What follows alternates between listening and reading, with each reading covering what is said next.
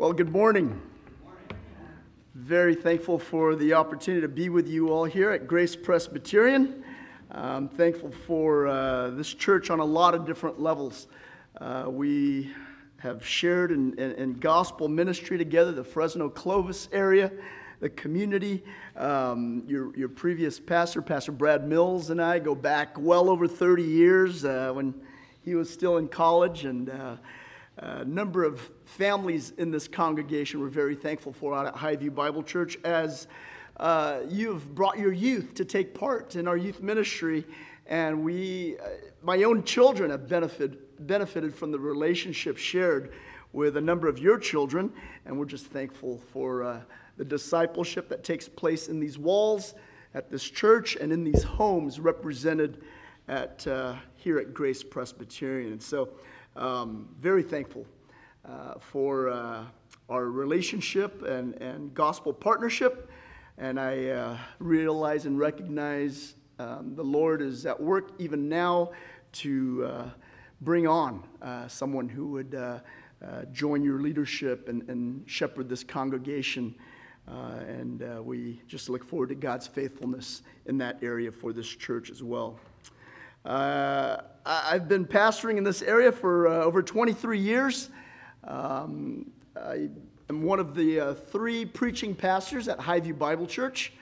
I've got 9 children. I've got one wife.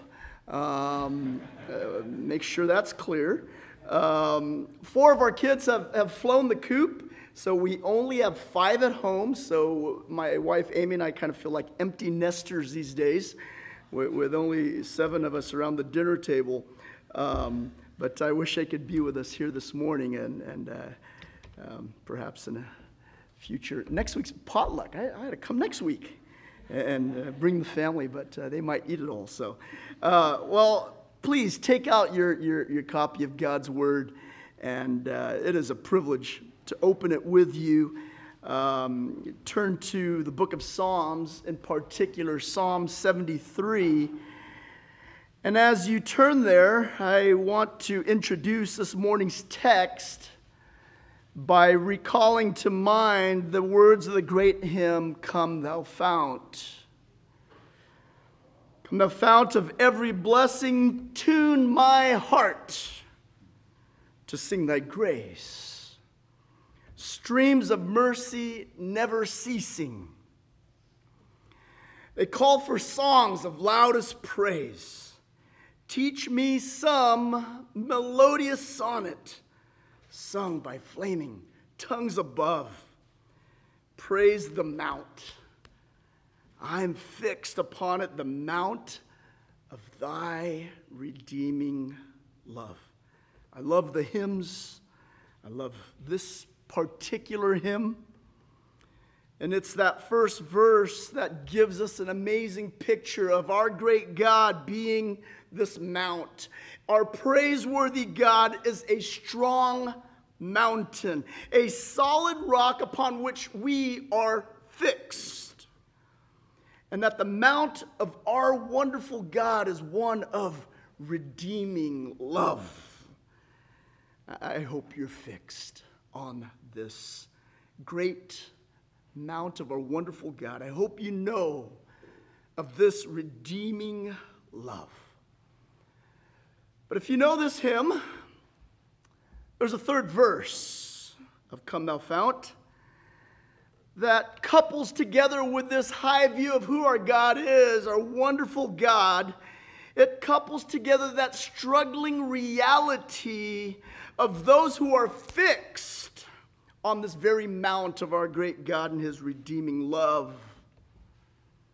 The hymn writer pens these words, "Oh, to grace, how great a debtor daily I'm constrained to be. Let Thy goodness like a fetter bind my wandering heart to Thee. I'm prone to wander, Lord, I feel it. I'm prone to leave the God I love. Here's my heart, Lord. Here's my heart. Please take and seal it for your courts. Above us, those who are fixed on this mount of our great God, we know we are indebted to grace. We know there's nothing better in this universe than the grace of our God, known through the gospel of his Son, the good news. We ought to be continually constrained to this very grace of God. And yet, alas, we are prone to wander. It's your hearts, it's my heart. Our hearts, they're wandering hearts, and we're prone to leave this God we love. And to be clear, to be sure, this is not a reflection of any inability on God's part to keep his children. Rather, it's this very real truth of the hymn's third verse that is a revealing testimony of our own weak and our own wandering hearts. And so the hymn writer knows that the only hope of being fixed on this very mount of God and his redeeming love is to have the grace of God like a fetter, like a binding chain, like restraining shackles that bind our wandering hearts to him. Perhaps you know what it is like to have a wandering heart. I know I do. And it's more often than I care to admit. How is it, church, that in one moment we are on the right path, and then the very next moment we're wandering off that very path and we go astray? How is it that in one moment we're standing firm on solid ground, and then in the next moment we find ourselves slipping? How is it that in one moment we are steadily running this race, Hebrews chapter 12, right? And in the next moment, we find ourselves stumbling. Well, the text at hand today will take a little closer look at this issue of wandering, of straying, of slipping, and even stumbling. Psalm 73 will highlight that which causes the human heart to stumble. The text is going to focus on some very specific items that can cause us to wander, to stray, to slip, and to stumble. But in addition to highlighting this very reality of struggle, I'm so thankful that the psalmist will also point us to the solution. Psalm 73 will not leave us in the dark. While we will see pervasive throughout this chapter this utter darkness of the human heart, there will be this amazingly stark contrast with the glorious light of our wonderful God and how he overcomes our darkness. The context of this morning's passage, it's found in the first two verses of Psalm 73. Please listen and follow along as I read. Truly, God is good to Israel, to those who are pure in heart. But as for me, my feet had almost stumbled. My steps had nearly slipped.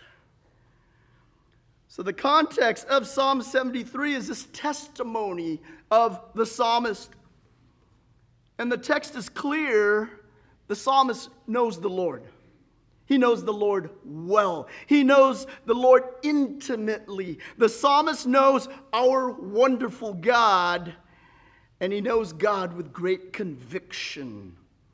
When he begins with truly, he's communicating, in essence, what I'm about to tell you is the truth. There is no doubt in my mind. I am thoroughly convinced of this truth. God is good. Our wonderful God is good. He's good to Israel. He's good to his people. He's good to his children. Our God is good to those who are pure in heart. And then in verse 2, the psalmist gives honest testimony about himself. and that he is someone whose feet had almost stumbled. He is someone whose steps had nearly slipped. We could be done right here with verses 1 and 2, because Psalm 73, 1 and 2 really is a great pattern of sound and solid and biblical theology. Theology that sets a high and a holy view of our great God, and that is coupled together with a low and a humble view of man. And in all likelihood, sound and solid and biblical theology stems from those two converging, because when we have a high view of God, and that's contrasted with a low view of ourselves and others, that sets the stage for Christ and the good news of his gospel to be seen as most glorious. The psalmist is a good theologian. He knows the truth that our wonderful God is altogether good. He humbly knew the truth as well about his own weak, his own wandering heart. So, here's my hope for the rest of this text as we move into this time of exposition of the rest of Psalm 73. My prayer is that the Holy Spirit of God would take this, the Word of God, and would use it to point us to a high view of God, so that you and I would be humbled before the holy throne of God, in order that the eyes of our wandering hearts would once again be pointed to the all-surpassing glorious gospel of the Son of God. Listen, as I have the privilege of continuing to read in God's Word, follow me as I read verses 3 through 12. For I was envious of the arrogant when I saw the prosperity of the wicked. For they have no pangs until death. Their bodies are fat and sleek, and they are not in trouble as others are. They are not stricken like the rest of mankind. Therefore pride is their necklace. Violence covers them as a garment. Their eyes swell out through fatness. Their hearts overflow with follies. They scoff and they speak with malice. Loftily they threaten oppression. They set their mouths against the heavens, and their tongue struts through the earth. Therefore his people turn back to them and find no fault in them. And they say, how can God know? Is there knowledge in the Most High? Behold, these are the wicked, always at ease. They increase in riches. If you're taking any sort of notes today and you wanted 4 just thoughts that you could just follow along structurally throughout this time in Psalm 73, the psalmist begins by looking outward. That's where we are right here. He looks outward. Then he'll look inward. Then he'll look upward. And then he'll look forward. If you want to think structurally about where we're headed with this. Outward, inward, upward, forward. He starts by looking outward. I was envious of the wicked. Instead of having his heart fixed on who God is and his goodness, the psalmist looks outward. Have you found yourself doing this very thing, church? You're walking closely with the Lord, and then for whatever reason, you take your eyes off of him and you begin looking outward at other things and other people and things of this world. This can happen easily online. You know, you could be reading just something benign, an email, or you could be reading scripture on your device, and then all of a sudden your mind and your eyes begin to wander, and you scroll somewhere else and you click that. How amazing how the psalmist can really be a reflection of you and me. It's like Peter in Matthew chapter 14 when he is walking on the water with our Lord. You know the story. He's doing fine. He's doing fine walking toward the Savior until what? He takes his eyes off of Jesus and he starts to look around and outward at the storm, the winds, and the waves. Well, the psalmist here in Psalm 73 takes his eyes off the Lord. He sets his sights outward and upon the arrogant and upon the wicked, and he begins to envy them. Envy. The psalmist begins to envy the way the wicked prosper. Envious here in the Hebrew is to be provoked unto jealousy. As someone who knows the Lord, Doesn't the psalmist know he's supposed to flee from the wicked? The psalmist is supposed to be just turned off by arrogant people. Aren't believers supposed to even feel pity for those who don't know the Lord? Well, the psalmist here is a good reminder that when our hearts wander, they begin to behave in a contrary way to the way they should. They do the opposite of what God has called us to do. Instead of thinking rightly about the wicked and about the arrogant, believers can slip and stumble to the point of actually becoming envious and jealous of the world. Verses 4 to 12, the psalmist is going to give us some specific reasons for his envy and for his jealousy. For starters, he says, the wicked have no pangs. You see that in verse 4? You know what pangs here is? It's the idea of binding fetters. Fetters. Does that sound familiar? That's the same term that we just talked about in the hymn of our introduction earlier. The child of God knows we have wandering hearts and that we need God to bind us with the fetters of His grace, as it were. And yet, when believers are in the state of wandering away from God, finding ourselves looking at the wicked, we seem to think they're living the good life. Why? Because they are not bound by pangs. We seem to think they have an easier life because they are not fettered nor constrained. Furthermore, the wicked don't seem to have troubles because they're not stricken like the rest of us, as the psalmist would lament here in verse 5.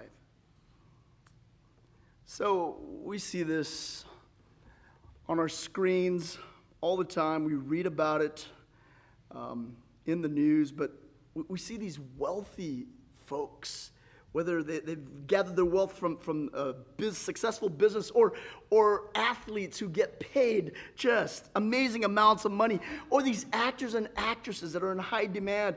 There's something in us that moves us to envy, that moves us to jealousy. It's as if their lives are entirely free from trouble, whereas our lives are constantly burdened with trial. As the psalmist continues his outward look at the wicked, he sees their bodies are fat and that their eyes swell out through fatness. Requires a little clarification here. These terms, fat and fatness, verse 4, verse 7, modern American day context doesn't help. He's not envying people because they are physically heavier than he is, but in Hebrew context here, we see fat and we understand fatness to be considered so positive because the poor of this time were so thin, they were malnourished, they were emaciated, they were unhealthy, due to the fact that good food and good meals were meager and hard to come by. The wealthy, on the other hand, they had a full and a bountiful supply of food. They didn't have to wonder where their next meal was coming from.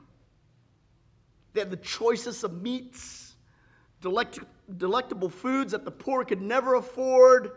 So hence, very, very positive reference to fat and fatness here in Psalm 73. Verse 6, the psalmist uses very picturesque terms in reference to the wicked and the arrogant. He refers to them using these terms of clothing. Adorning their necks is this necklace of pride. As for the garments they don, they're wearing violence. And as the psalmist is looking outward at all these wicked folk, he is struggling with the thought, how is it that the proud and the cocky who are clothing themselves with violence, how do they prosper so much? Why is this? Why is it that their lives seem so much better than mine? Then in verses 8 to 10, The psalmist refers to the speech of the wicked, and that the speech of the wicked is malicious. It is threatening, even as it speaks out against heaven. The end of verse 9, he says, their tongue struts through the earth. Very, very vivid reflection of boastful pride. Even to this extent of questioning God himself. Look at verse 11. God, what does he know about anything? And due to all the psalmist is observing as he's looking outwardly at the wicked, he concludes with this very solemn thought in verse 12. Behold, these are the wicked. They're always at ease. They increase in riches. You ever think to yourself those thoughts? You ever contemplate why the wicked prosper so much? Well, after looking at the wicked and the arrogant, you would think the psalmist would be ready to refocus his eyes on the Lord, right? But as we'll see in verses 13 to 16, the psalmist is going to go from looking outward to looking inward. Listen, follow along as I read verses 13 to 16 of Psalm 73. All in vain. I have kept my heart clean and washed my hands in innocence. For all the day long I have been stricken and rebuked every morning. If I had said, I will speak thus, I would have betrayed the generation of your children. But when I thought how to understand this, it seemed to me a wearisome task. I believe verses 13 to 16 is super important to note, especially for those of us who tend to internalize matters when we go through challenging times. When some people struggle with slipping and stumbling, there is that propensity in them to look inward and to become seriously and overly introspective. A word to the wise, church. Focusing our sights inward can be just as dangerous and just as destructive as looking outward. One of the most dangerous and destructive aspects of becoming overly introspective is self-pity. You see how the psalmist becomes engrossed in himself? Look at verse 13. Here I am trying to live upright. I'm trying to be obedient. I'm trying to live a life of innocence. I've tried to keep this nose and this heart clean, and you know what? Seems like I'm just doing it all in vain. Not only do the wicked and the arrogant prosper, but what's worse, the righteous and the innocent suffer. Look at verse 14. Psalmist contrasts himself with worldly people. The wicked and the arrogant, they don't have a care in the world. Believers are the ones who are stricken and rebuked. Verse 15, the psalmist, he kind of catches himself in verse 15. During this introspective self-pity party, he seems to just kind of gather himself a little bit to have this little brief flash of rationality. He says to himself, if I had said, I will speak thus, I would have betrayed the generation of your children. In other words, here's what the psalmist is saying in verse 15. Lord, if I would have simply just blurted out and expressed my frustrations out loud, I would have betrayed others by leading them astray. So I guess if there is any redeeming quality about being overly introspective, it's that we keep our angst to ourselves. Instead of dragging others into the pit of pity with us, we keep it to us. But with that said, focusing inward is still just as dangerous and destructive as focusing outward. The answers to life's struggles are not found within. Introspectively search as you may with all your might, inevitably, as you look within, you will find yourself becoming tired and weary. Oftentimes, what will end up happening is you uncover more questions than you do answers. Not to mention the potential of blurting out your frustrations without discretion to the point of adversely affecting others. It's kind of like that lid on the proverbial pot of water that's boiling in, and the lid is tightly capped. It's just a matter of time until all that pressure just explodes, potentially injuring yourself, scalding those around you. Look at what the psalmist says as he finds within himself, verse 16, "But when I thought how to understand this, it seemed to me a wearisome task." So in verses 3 to 12, psalmist looked outward, focused on the wicked and the arrogant to the point of becoming envious and jealous of them. Verses 13 to 16 here, psalmist looks inward, focused introspectively as he's searching for answers within. If the passage were to end here, at the end of verse 16, and I would call up your elders to close our service now, that would be terribly discouraging, wouldn't it? To experience the harsh realities of life, Psalm 73, 1 through 16, that could just lead to great discouragement. But to experience these harsh realities of life without any sense of hope, that's not just discouraging, that's despair. And hope is what begins to pierce the darkness here as we pick up in verse 17. The psalmist receives hope. He goes from looking outward to looking inward, and now we find the psalmist looking upward. Follow along as I read verses 17 to 27. "Until I went into the sanctuary of God. Then I discern their end. Truly you set them in slippery places. You make them fall to ruin. How they are destroyed in a moment, swept away utterly by terrors like a dream when one awakes. O Lord, when you rouse yourself, you despise them as phantoms. When my soul was embittered, when I was pricked in heart, I was brutish and ignorant. I was like a beast toward you. Nevertheless, I am continually with you. You hold my right hand. You guide me with your counsel, and afterward you will receive me to glory. Whom have I in heaven but you? There is nothing that on earth that I desire besides you. My flesh and my heart may fail, but God is the strength of my heart and my portion forever. For behold, those who are far from you shall perish. You put an end to everyone who is unfaithful to you. Until I went into the sanctuary of God." The psalmist finds his hope by looking upward.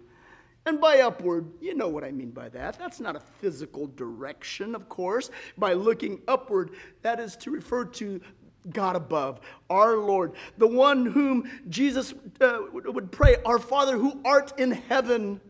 We look upward to our God. The psalmist had to refocus his vision. He had to stop looking outward at others. He had to stop looking inward for the answers. And he had to shift his focus to the one enthroned. The one enthroned, the sovereign king, the God only wise, the one who sees all and knows all, and to our wonderful God who works all things for his glory, his pleasure, and for the good of his people. You know, it's been said sometimes the Lord has to just put us flat on our backs so that the only direction you and I can look is up at him. When the psalmist looks upward to the Lord, it gives him perspective. He would be reminded of the truths, the things he knew to be true. Remember how the psalmist began this psalm? Truly, truly God is good to Israel, to those who are pure in heart. He had to be reminded. That's the truth. God is good. He's good to his children. He's good to those pure in heart. regardless of how our eyes of our hearts struggle to see this truth, regardless of how the eyes of our hearts find it hard to see in the world's darkness, regardless of how the eyes of our hearts are even blinded at times from seeing the goodness of God, regardless of any impaired vision whatsoever, God is good. God is good to his people. God is good regardless if you and I perceive his goodness at any given time. Our inability to have clear vision does not affect the clarity and the brilliance of our wonderful God and his great goodness. In addition, the psalmist is reminded that the converse is also true. If God is good to his people, God's holy wrath will be unleashed upon his enemies. At the end of verse 17, we read of how it becomes clear to the psalmist as he, with clarity, discerns the end of the wicked. In verses 18 to 20, he details out this very, very chilling, frightening picture of how God will indeed deal with the wicked. The Lord sets them in slippery places. He makes them fall to ruin. In a moment, he will destroy them, sweeping them away utterly by terrors. There is a terrifying despise God has for the wicked. The wicked and the arrogant will understand the timeless biblical truth that is found in Hebrews chapter 10, that it is indeed a terrifying thing to fall into the hands of the living God. The psalmist is reminded of how foolish it is. How foolish it is to envy the wicked, to be jealous of the arrogant. And how you and I can find ourselves just as guilty as the psalmist here, as we find ourselves being envious and jealous of those who will inevitably know this swift and terrifying destruction. Reminds me of this concept. Perhaps you've heard this. Reminds me of the thought, if kites could talk. If a kite could talk, perhaps it might say, here we go again. I'm going upward to float and fly alongside the birds. I'm elevated by these winds, but frankly, I'm getting a little tired of this string. Look at the birds. They don't have any strings attached to them. Birds can go where they want. They can fly where they want. They can land where they want. But woe is me, might say the kite. Here I am tethered by this string. And then there's this person down there. The person who's holding this string. I'm at his whim. He puts me up in the sky whenever he wants. He reels me back in whenever he wants. I'm kind of getting tired of this life. Look at those birds. Those birds fly so free. I want to soar with them. I want to go where they want, where I want. I want to fly wherever I want to fly. I'd give anything to sever this string that fetters me and limits my freedom. If kites could talk, would they reflect the very foolishness of a wandering heart? A wandering heart like that of the psalmist. Would a kite reflect the discontent of our own wandering hearts? Well, you don't have to be a physicist or any kind of kite expert to know that when a kite is in flight, that a severed string would not be a good thing. That just doesn't end well. That any thoughts of feel-good floating freedom is a big fat lie. Because it's only a matter of time until wind and gravity cause that kite to come crashing down.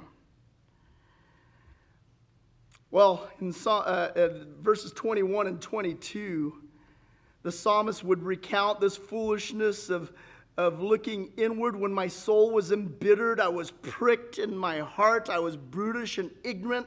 I was like a beast toward you.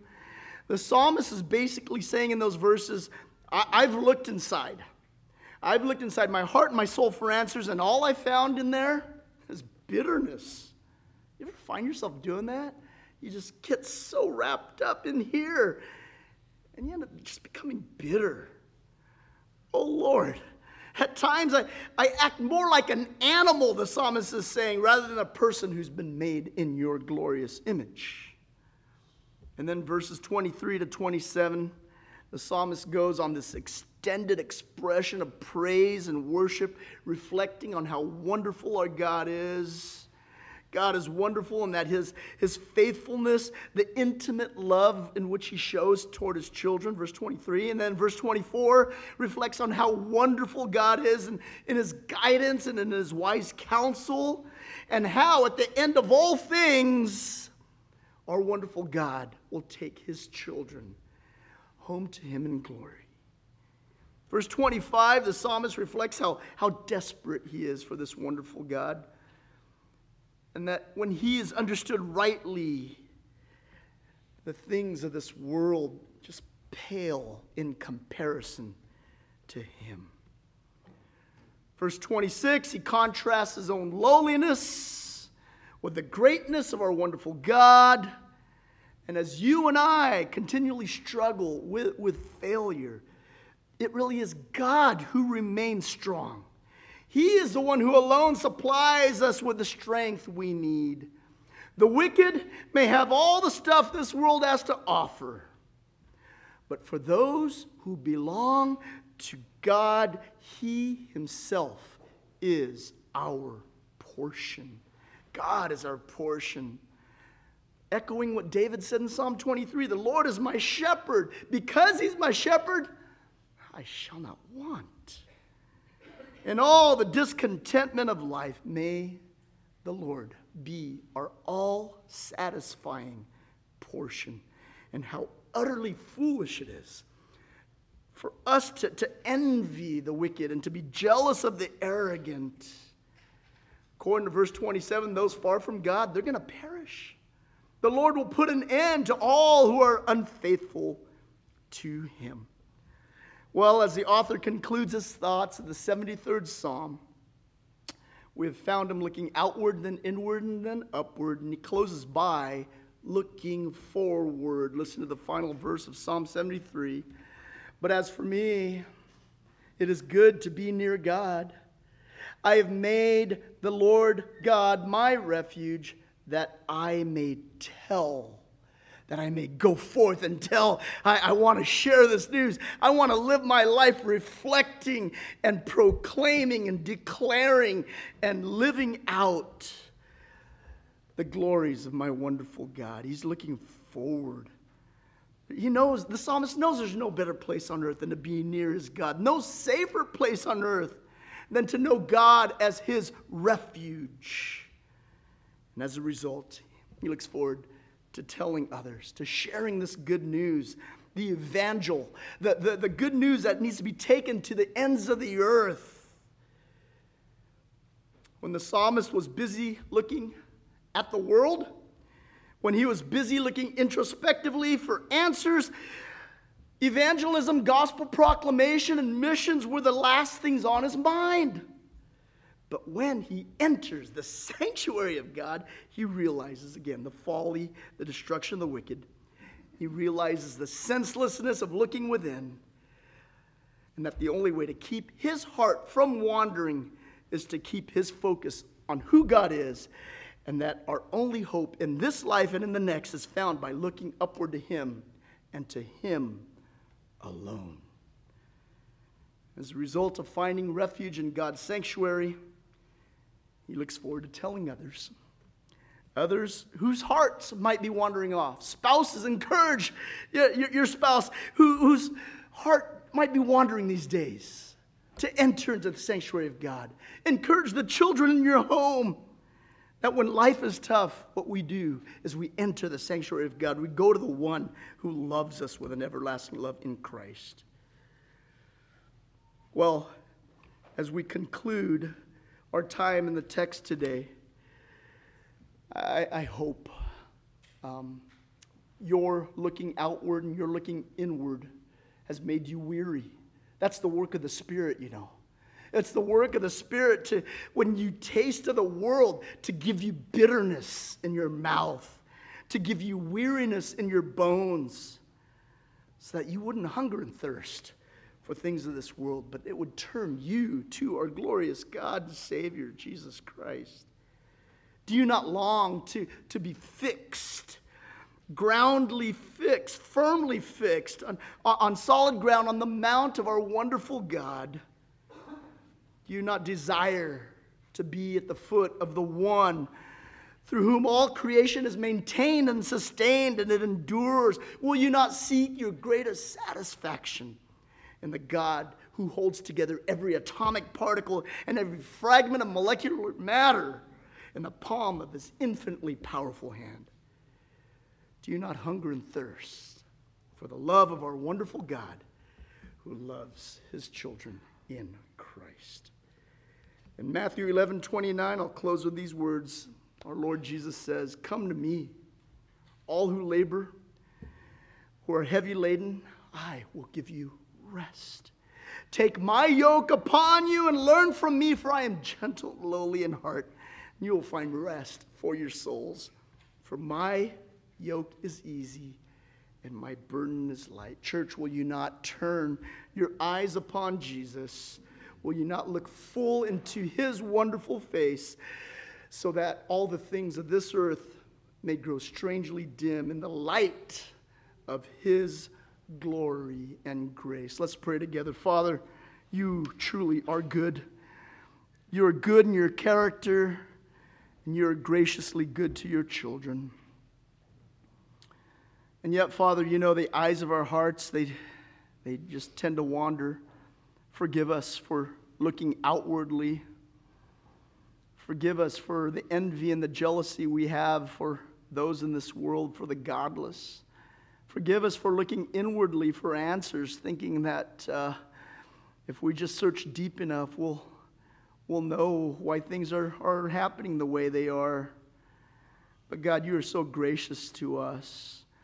Your Spirit is powerful to wean our wandering hearts away from this world and from ourselves, and to attach us and to fetter us and to tie us to your Son, Jesus.